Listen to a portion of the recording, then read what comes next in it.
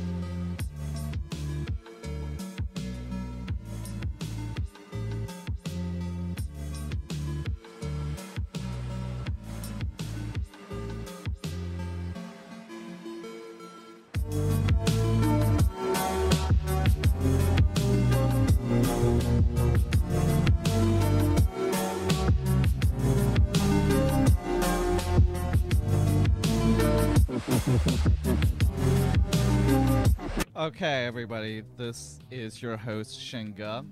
So, you are listening to SG2 on Space, episode number 55. Today's date is actually, it's a really important day today, December 12th, 2019.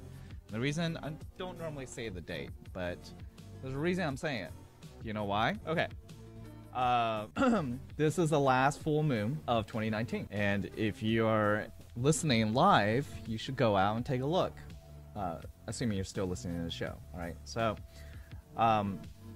this would be cool. So, in any case, now it's actually completely full just after midnight. All right, at 12 a.m. Eastern Standard Time. So, but it should look pretty close to it. In any case, the moon side, I should tell you.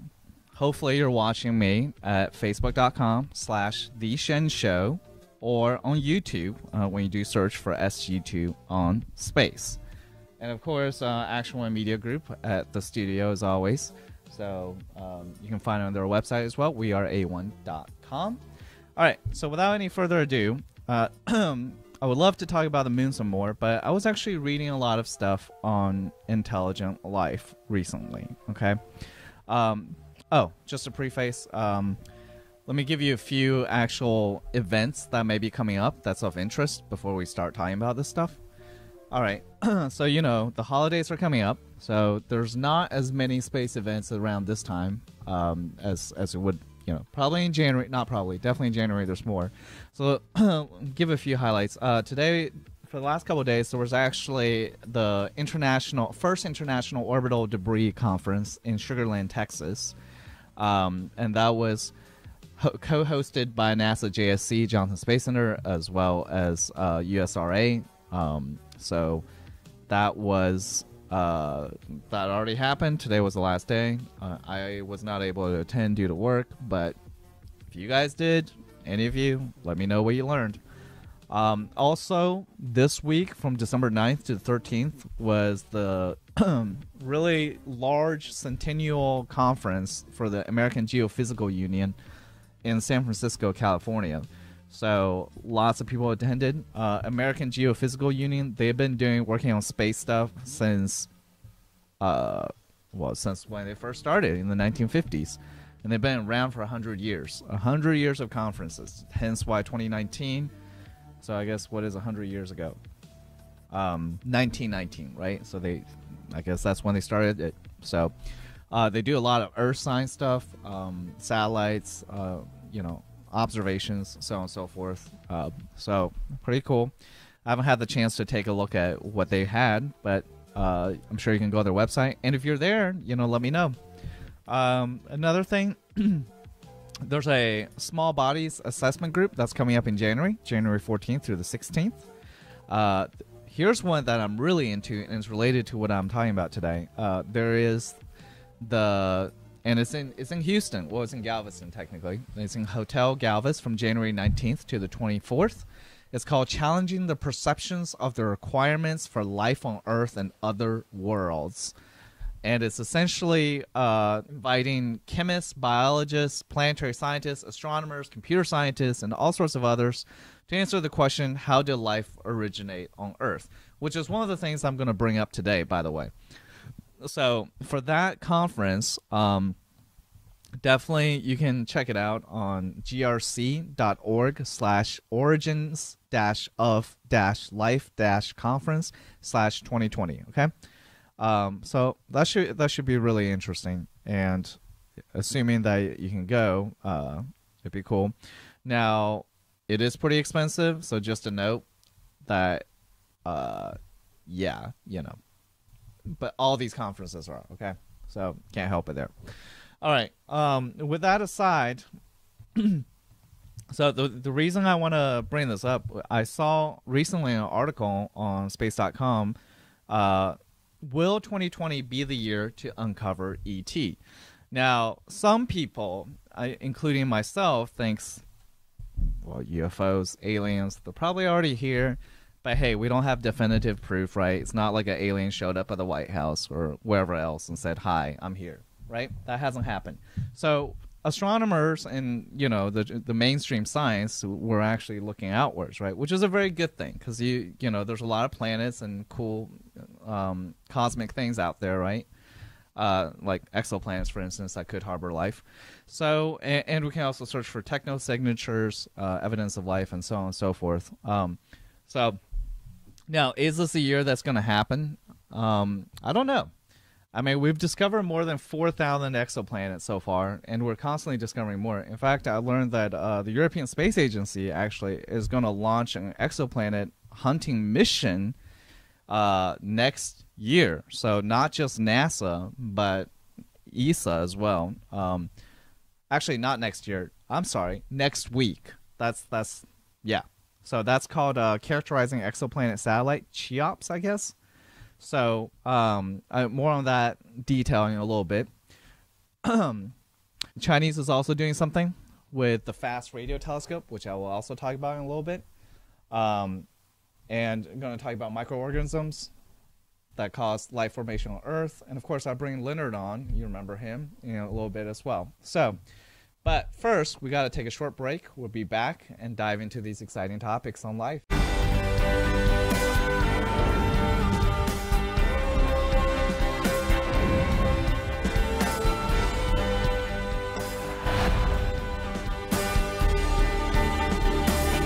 Some of the other things you got going on. Absolutely. So thank you for having me. I feel like I'm in the presence of like celebrity. Y'all real fans to me? It's just the shades, man. So I think like 2000.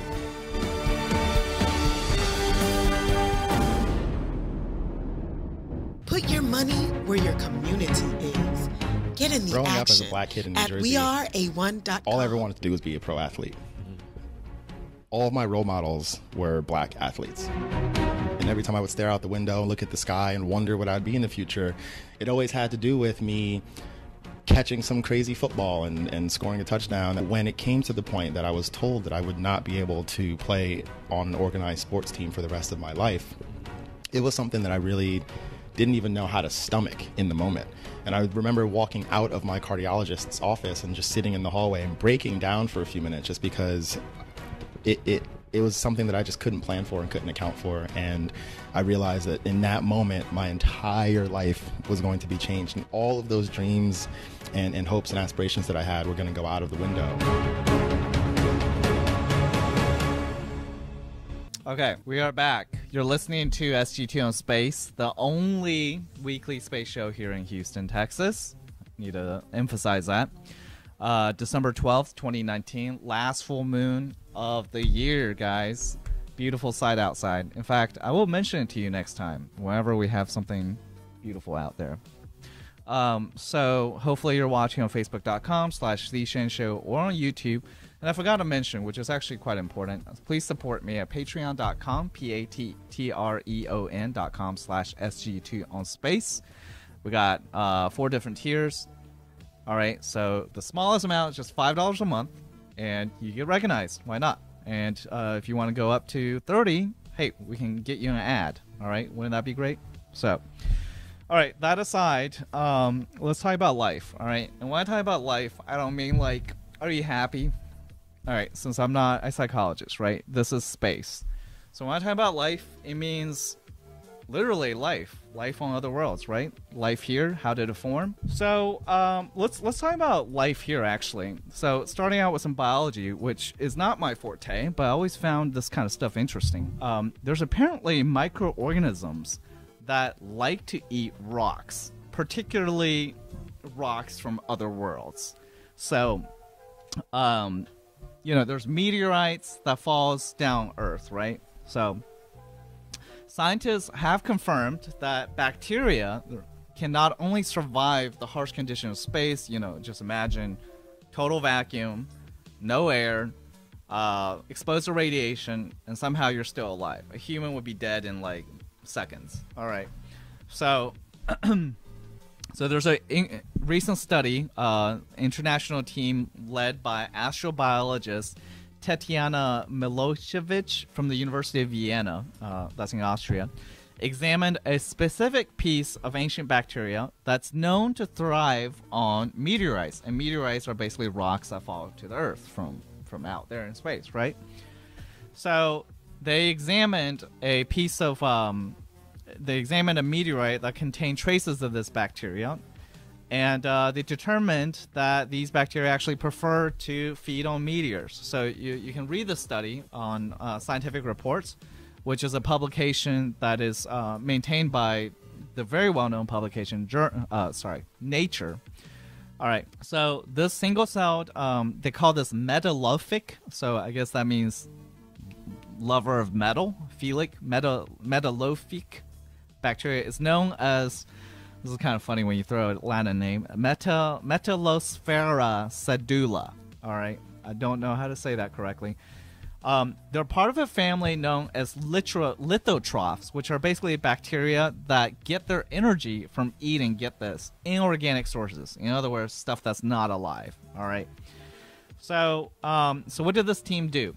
Well, they examined strains of this bacteria on a particular meteorite called Northwest Africa 1172, NWA 1172. Meteorites are given a number, and it's named after where it was first discovered. So in this case, it was actually discovered in Erfoud, Morocco in 2000, but for better or worse, they're just calling it Northwest Africa 1172.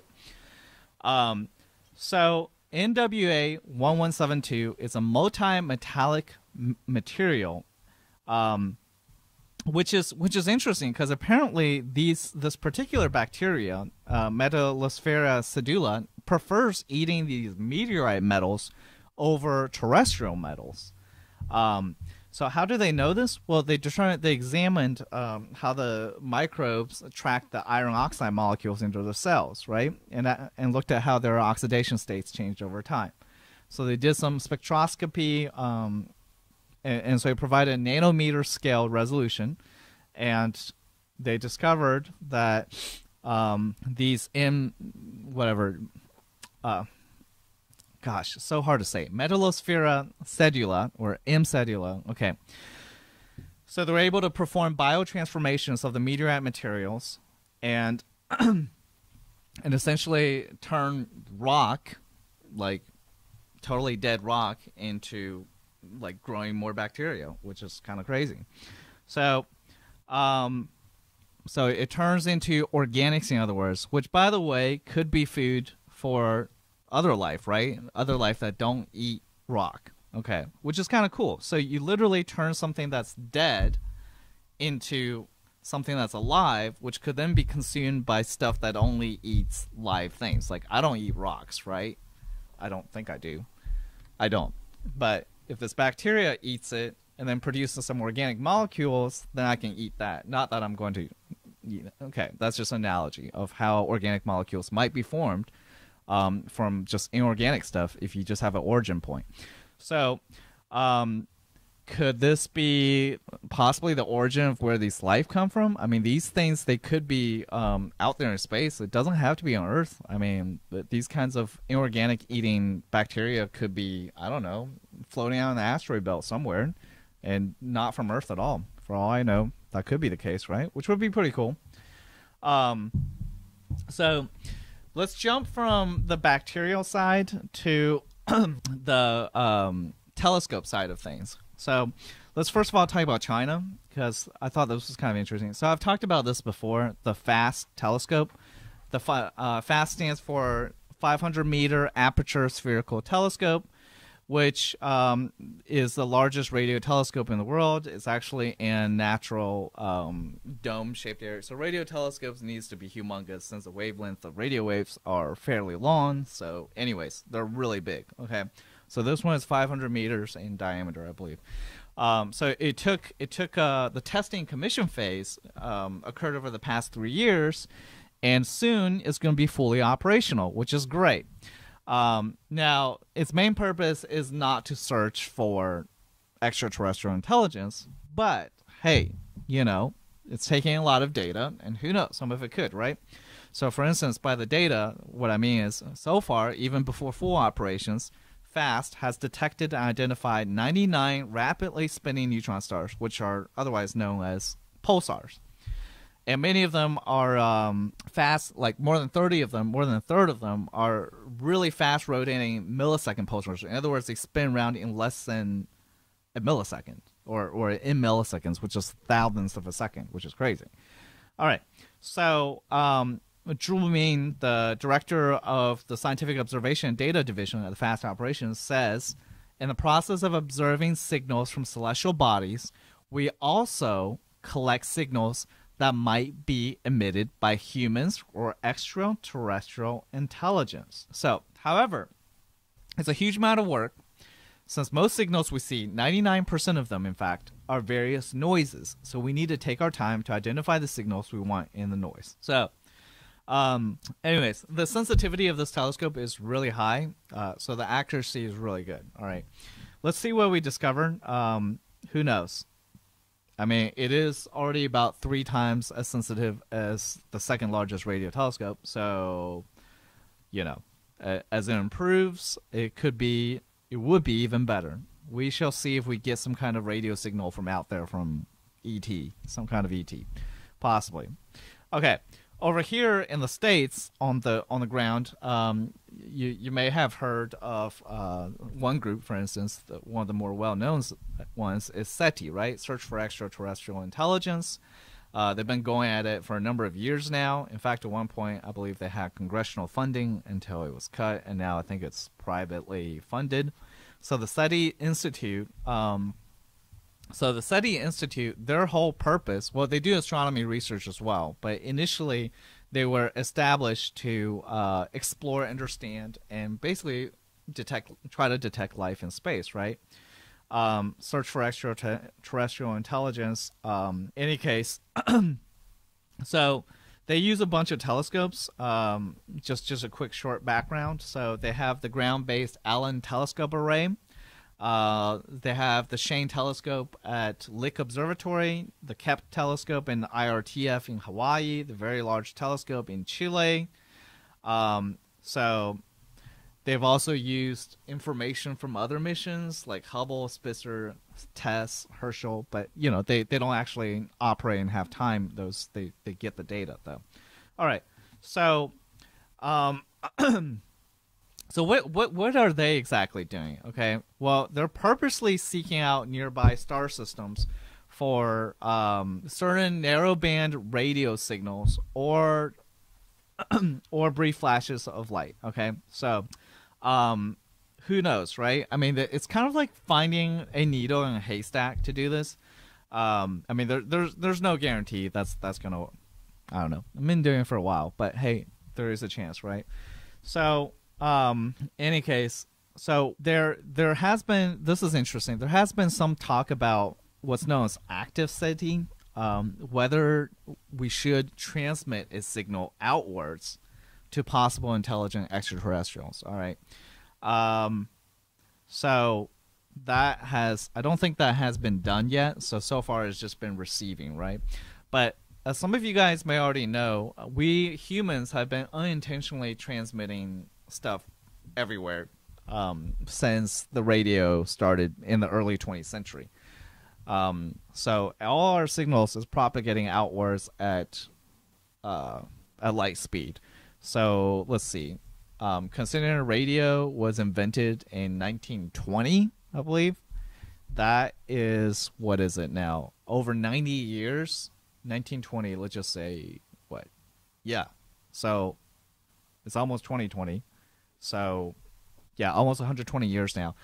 So in other words, anything that's within like almost 120 light years, any extraterrestrial civilization would have probably uncovered our signals and know that we exist. All right, since that's, yeah, we've been broadcasting that for that long. Which pretty much, I think what that actually means is that eventually, even assuming that, you know, aliens or whatnot have not already landed, they would know. I mean, our signal is just going to keep propagating.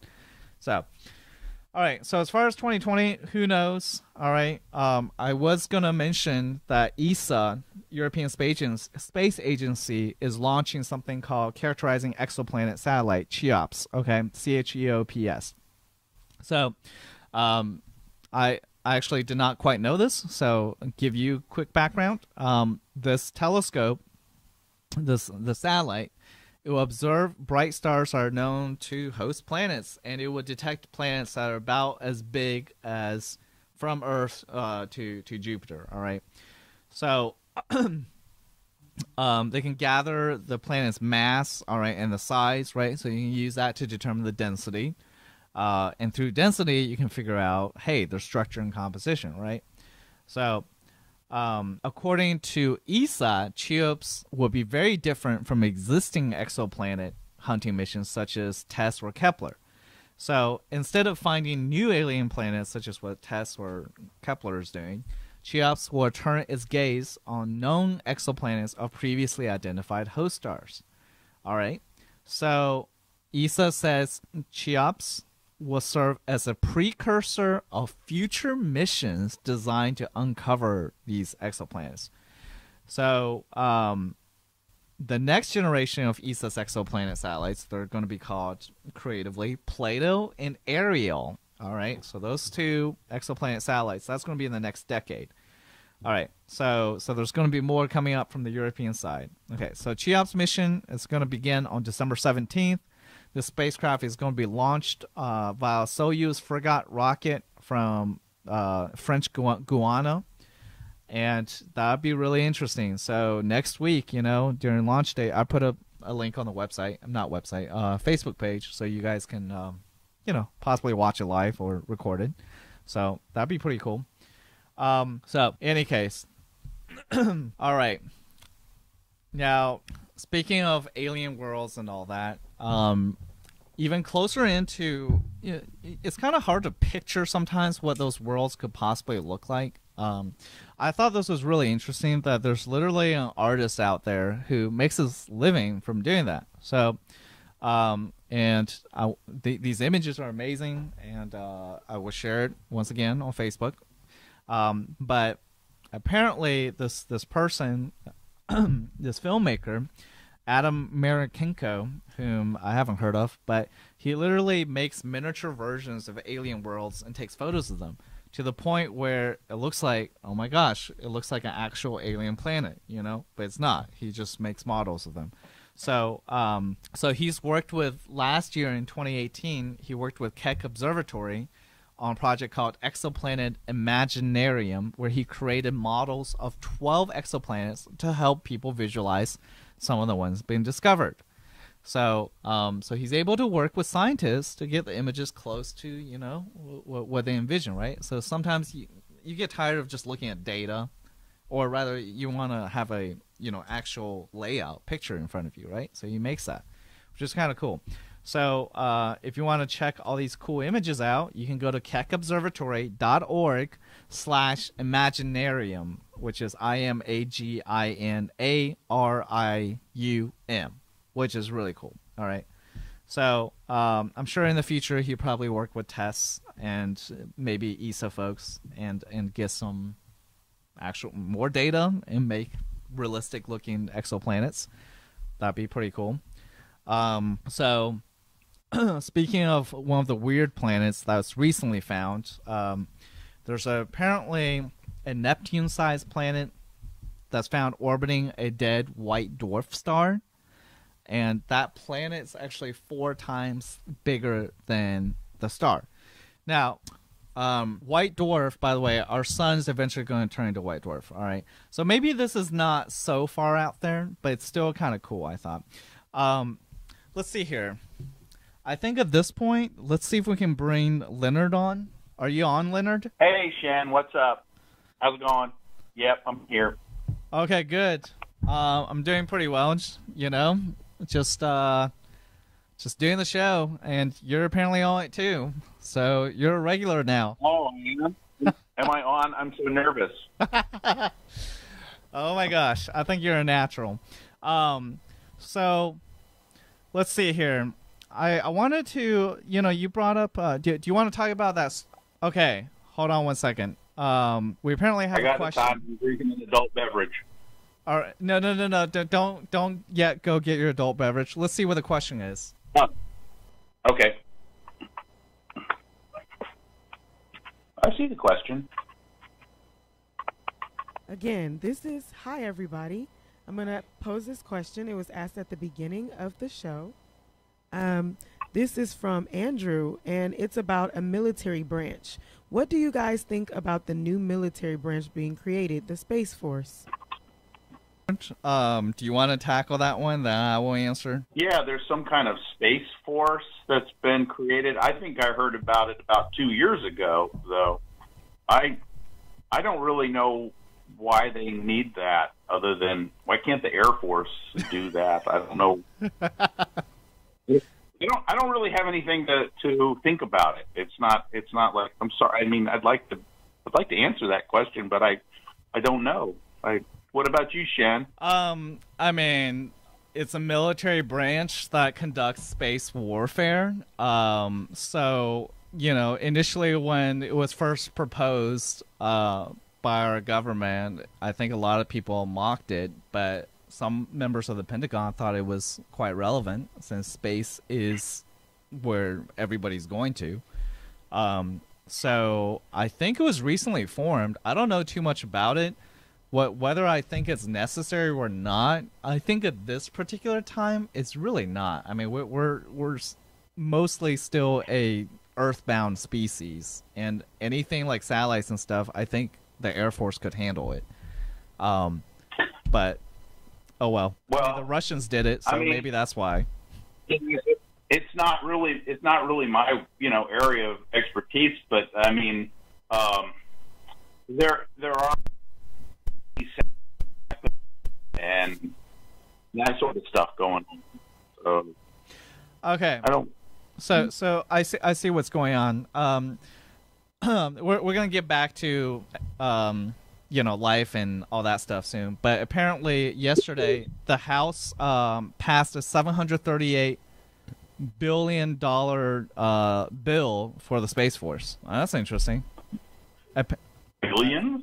Apparently, maybe that's like a bunch of other stuff, but I was like, yeah, apparently the Space Force will become the 6th branch of the U.S. military. So yeah, it's agreed. I think the $738 billion is not just for the Space Force, though. That sounds like really excessive right now. If that's just that may be a misprint or something. We'll have to check up on that. But there is a bipartisan agreement, though, that it is happening. So yeah. Well, on popular mechanics. So Leonard, I actually wanted to ask you about that experience you had, if you're willing to share it. So you said you saw something. Go on. You clipped? Huh? We were talking about Can you hear me? 2 years. Okay, you're cutting out. Wanted to talk about. Wait, did you hear what I said? Yeah, you said what experience did I have? What you saw them in the August 2017 eclipse, the solar eclipse shadow band. What was that? Okay, shadow. Something has to do with bands of light and shadow that you see on the ground near totality.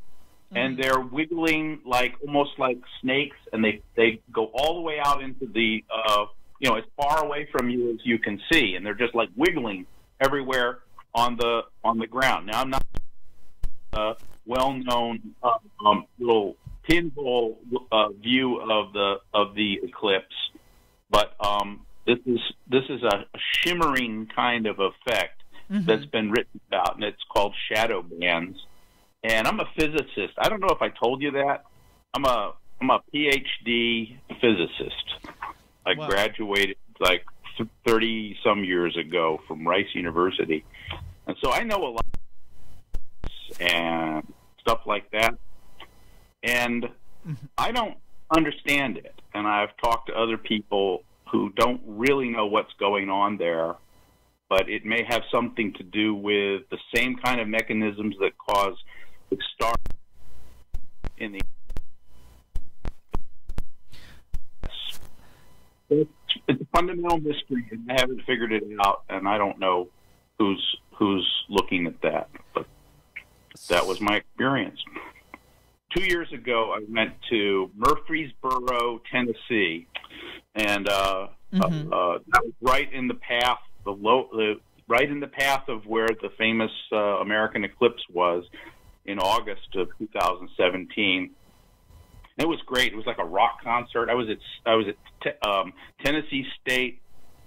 Central Tennessee State University, and the president of the college was up there, and the physics department was looking all awkward on the stage and all that stuff. And it was great.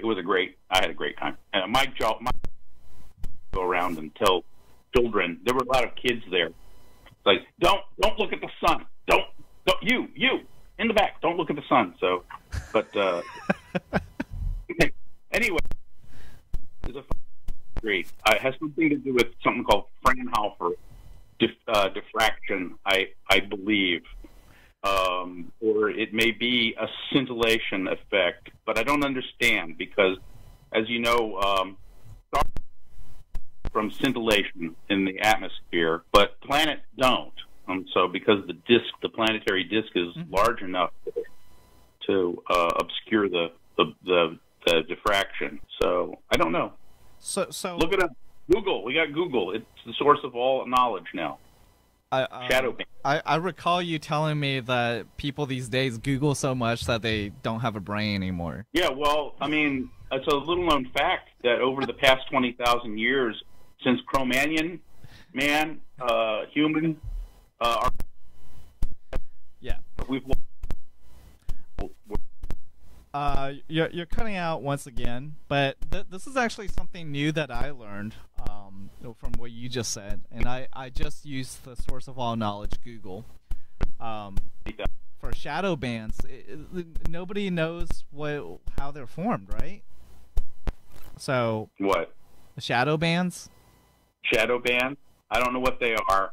They're like undulating shadows and light that you see at the point where the moon just obscures the disk of the sun.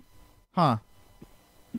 Solar eclipses are the coolest thing. It's unbelievable. The star. Yeah, just a note, Leonard, I actually saw the same solar eclipse you did. I was in... when looking around, shadows and things become more acute. Somehow it's like looking through a filter of some sort. And then it gets completely dark. And then you look up at the sun. You can look up at the sun at that point, and it's obscured by the moon. I can't describe it. It has to be experienced. We've got another one coming up in Hill Country, Texas Hill Country. I think better check the date on it. 2024. 2024. Yeah, I'll probably still be alive. That's actually very good to know that you're still going to be alive. Yeah. Probably. So for solar eclipses, apparently you can go to nationaleclipse.com/maps.html, and it has all the eclipses. So, hoorah! Yeah, that'd be a cool place. I'm sure you'll go and see it. Are you looking at it right now? What date is it? Is it 2024? Am I right about that? Yeah. April 8th, 2024. Yeah, I can't wait. I've got a place staked out on Enchanted Rock, west of Austin, where I'm going to go. What are you gonna? You're just gonna go there and look? I'm gonna set up. I'm sure there's gonna be thousands of people. It's a total eclipse. Okay, hey, this eclipse stuff is cool. I kind of want to talk about the Fermi paradox since you brought that up. Okay. To relate it to life, So, Leonard, since you're a PhD in physics and loves cosmology, what can you tell us about what the Fermi paradox is, very briefly? Okay, so there's supposed to be life in the universe. It's supposed to be very common, and right? That's what everybody says. But there was this physicist about 70 years ago named Enrico Fermi. He was a particle physicist who worked on the atomic bomb and all that good stuff. Mm-hmm. And so what he said one day in a conference is, well, where is everybody? And what he meant by that is, if there's so many aliens everywhere, where are they? And what he meant by that is, if there are oodles and Googles of aliens out there, some of them are like 1,000 years ahead of us. Some of them are 1,000,000 years ahead of us technologically. So they should have built.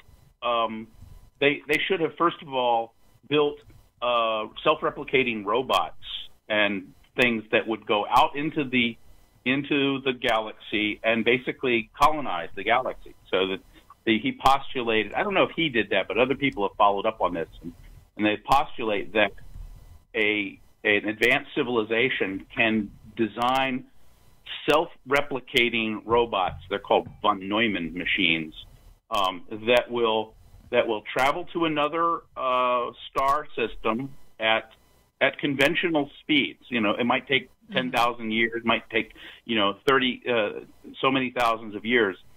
But once it gets there, it surveys the solar system there, and then it acquires the materials it needs in order to build replicas of it, and then it will make 100 copies of itself and send them out to other stars.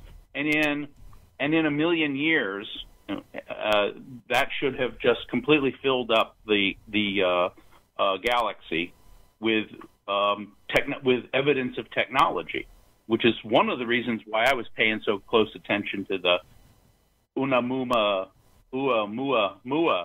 thing event, because I'm thinking, well, there's one of them. Right, so I got excited there, but I think maybe it didn't do anything. It just kind of left, but it did do some unusual things. So that's the idea. Well, where are they? Where are these probes? Where is everything? And so there's a kind of depressing notion that there's so many barriers to development of advanced technological civilizations that it's very possible that the number of technological civilizations in the entire galaxy or even in the universe is very close to one, and we're it. Okay, so the number of things that have to go through and we have to go through evolution in order to make a self-conscious organism like ourselves. I guess people say techno monkeys, to go from jellyfish to techno monkey. Are there too many barriers?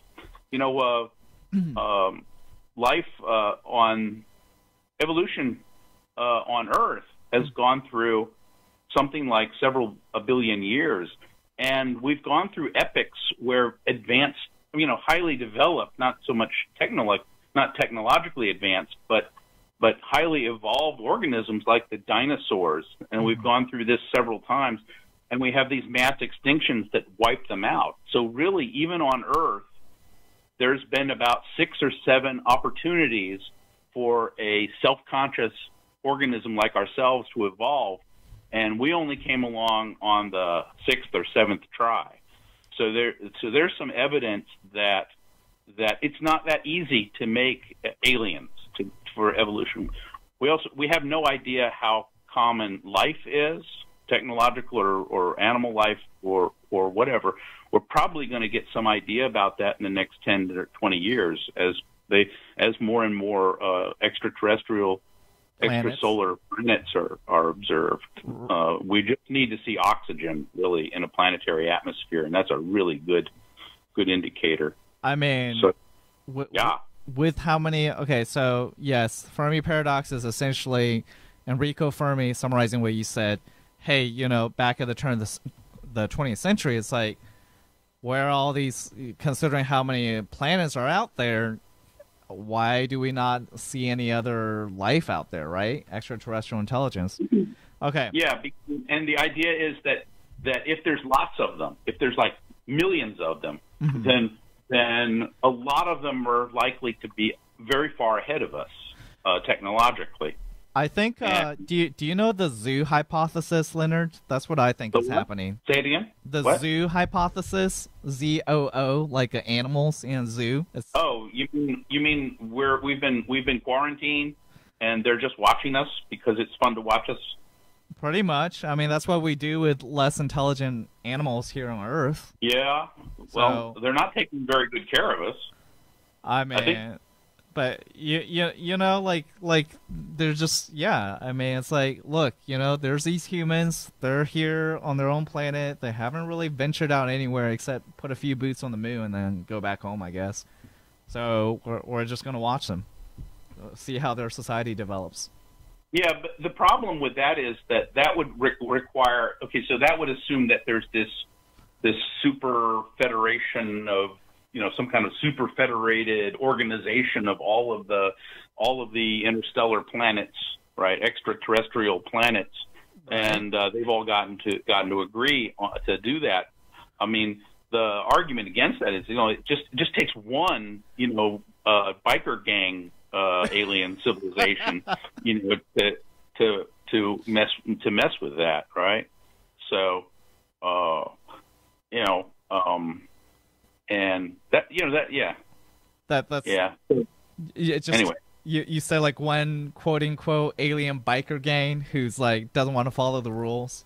Yeah, I mean, and the way the way how you are, you don't want to follow. Well, maybe you follow rules. I don't follow rules. I know, but I kind of go rogue a lot of times, and so there's a lot of that you might expect that to happen. I actually have a good answer for you there, but let's take a short break because we need to, and then when we come back, I will talk to you about it. Okay. Man, you still here? Go on and subscribe.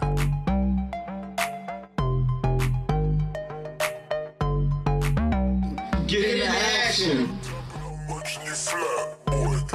Yo, we back at it again, baby.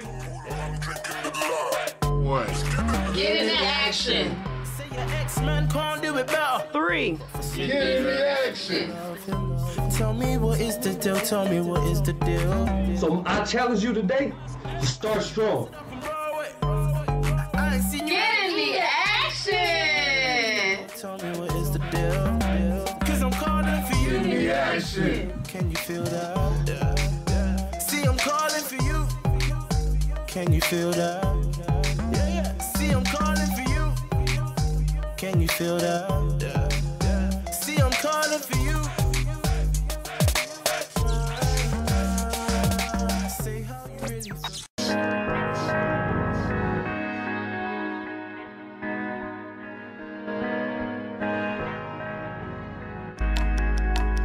When the 7 trumpets sound, we gon' start the revolution. When we turn up, we shut it down.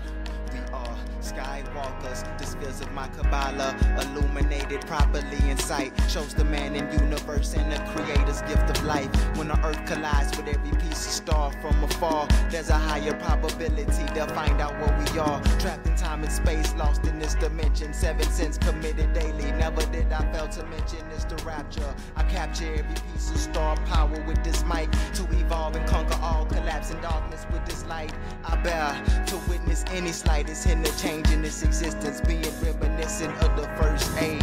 Awake, aware and conscious of your own nature, to rise within the system and align with your creator's vision.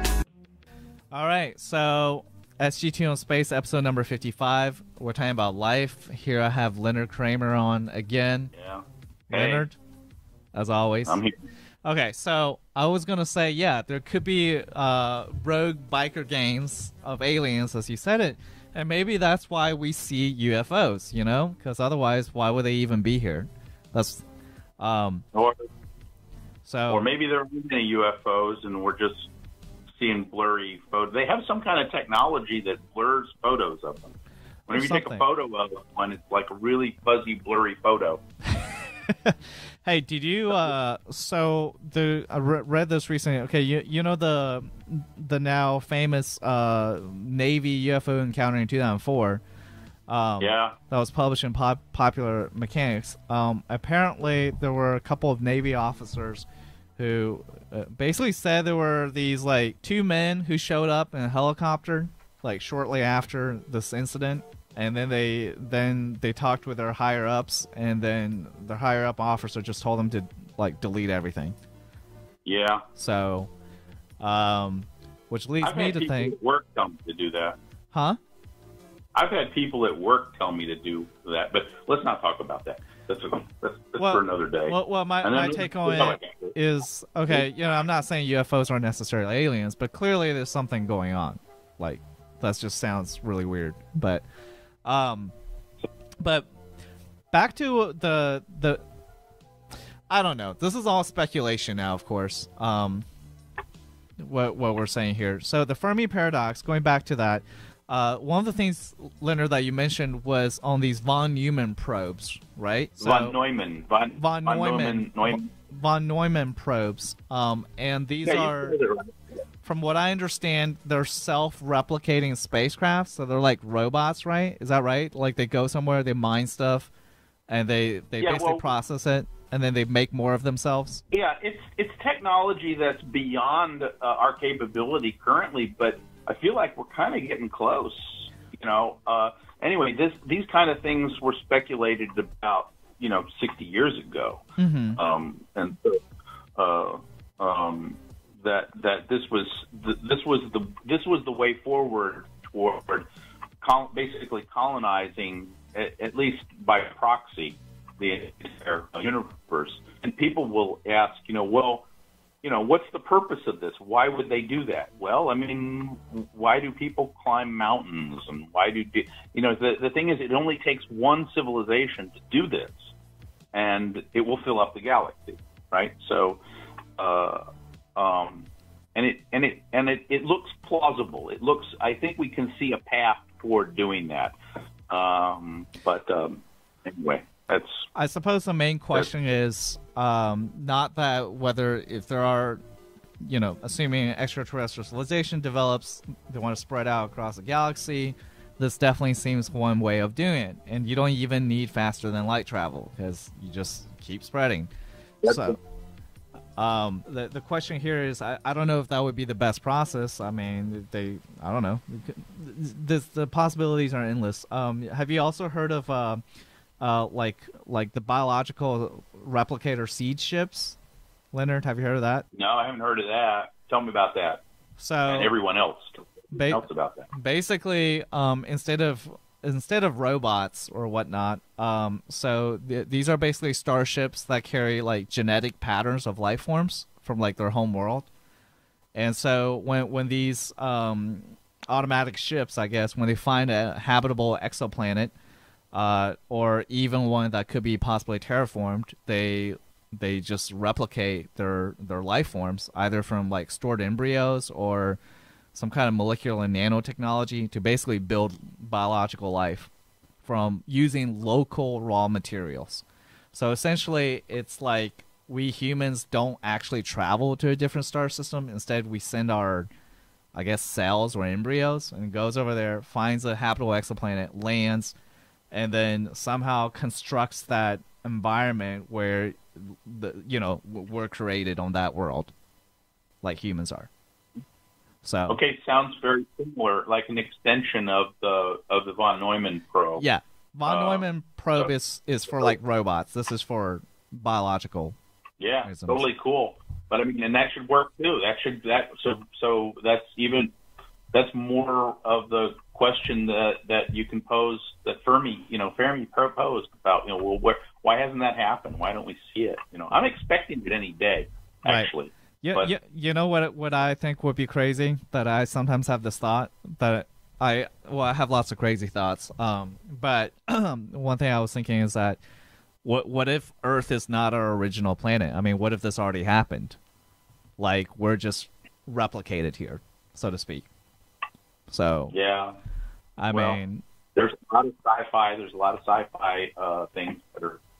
That's a theme for science fiction, Star Trek, even that. So speaking of sci-fi, Leonard, do you know any good ones that are related to this? Just curious. Rendezvous with Rama. That was I'm having a senior thing here.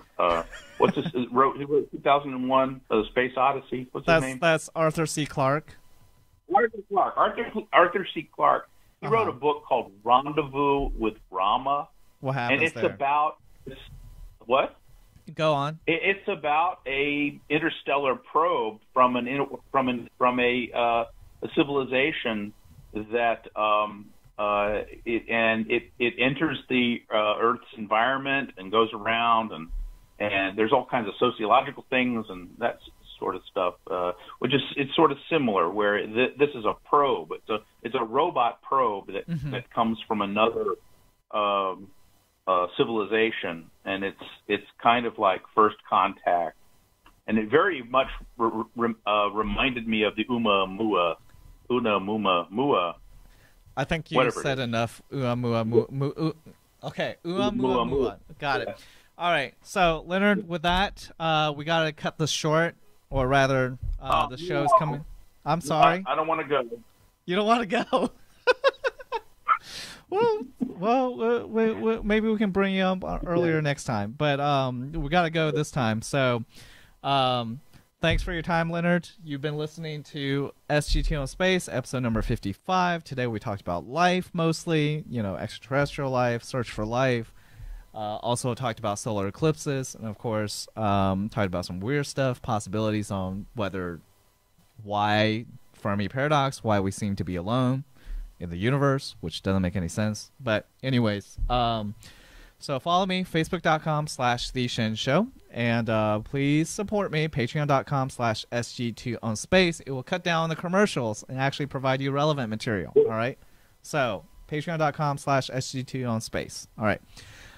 With that, thank you. And what's the catchphrase? It's like something about keep looking up or. All right, Leonard. Never know what you might. You better do it. I better do it. You're right. Look up because you never know what you will see. Yeah, there it is. There it is. All right. Thanks, Leonard. Okay, take care, everybody. Good night. Good night. Peace. It's Brother Atum Ra, and you tuned in to Action One Network.